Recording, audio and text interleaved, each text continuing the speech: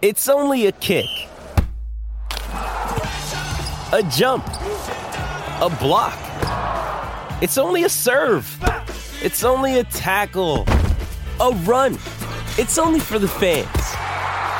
After all, it's only pressure. You got this. Adidas.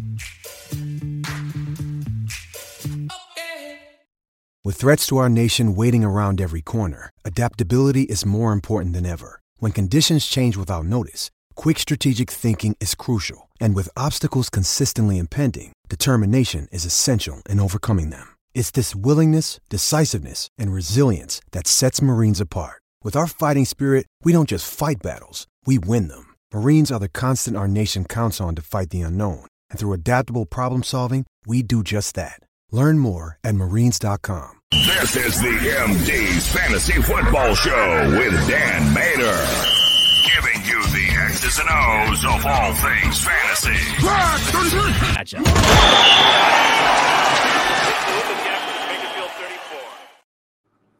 We got two teams that need a bounce back. Now, it's the Ravens and the Bengals, and I know the Ravens won last week, but it was one of the ugliest wins I think I've ever seen in my entire life. They need to thank Houston for being terrible. And Cincinnati, boy, was that bad. I know the weather played a part, but that was bad on Cincinnati. And we know they're a lot better than that. So when you're looking at this game, right now the Bengals are coming in. They're favored at home at -3.5. The over-under set at 46.5. We're hoping to have guys back like Mark Andrews this week.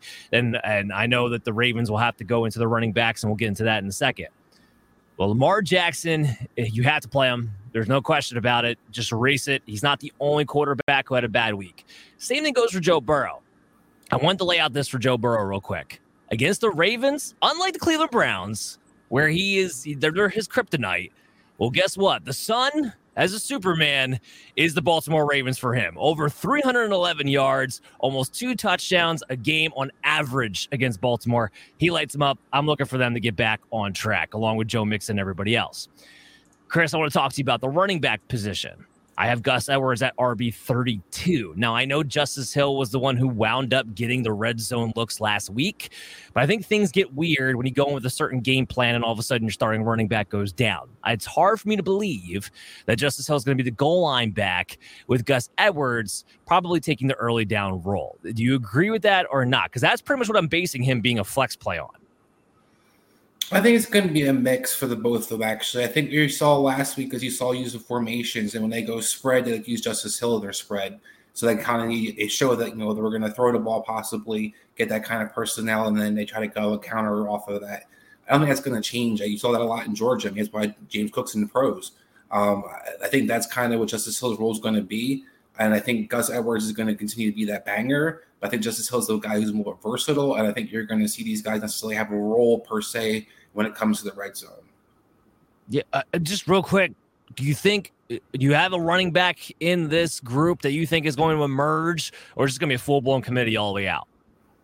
I think it's going to wind up being the both of them. And I think we saw, I'm not going to say Justice Hill is going to be J.K. Dobbins, so I'm not trying to compare that in a sense. But we saw J.K. Dobbins, Gus Edwards split carries for the last couple of years. We saw Mark Ingram split carries with somebody. I think that's what you're going to see. The Ravens kind of get back to their bread and butter, having two guys that kind of rotate in. Maybe Melvin Gordon gets thrown out there once in a while, but I think you're going to see these two guys predominantly be Gus Edwards, kind of that banger.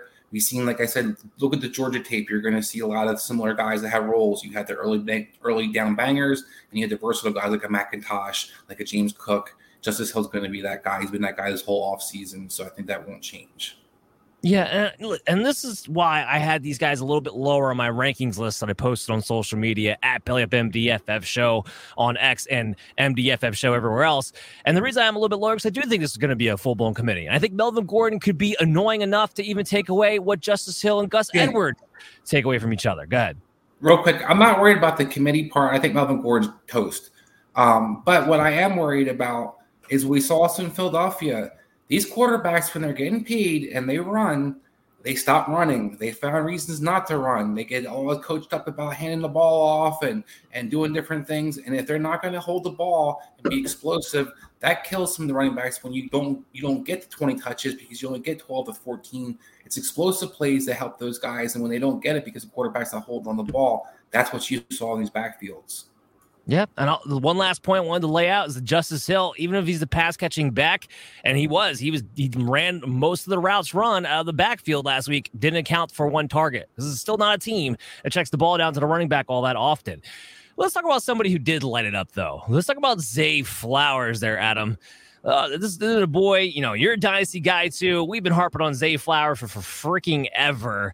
I got him at wide receiver 28. I actually am 2 spots below the ECR. That's a reflection of, I think we need to temper expectations a little bit if Mark Andrews is back in the lineup, because they're going to operate around the same part of the field. But man, he looked like the best receiver on the board. What do you like about Zay Flowers? You're starting him this week.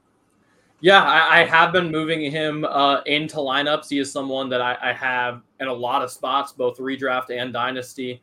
And I had benched him kind of across the board last week just to see what was up.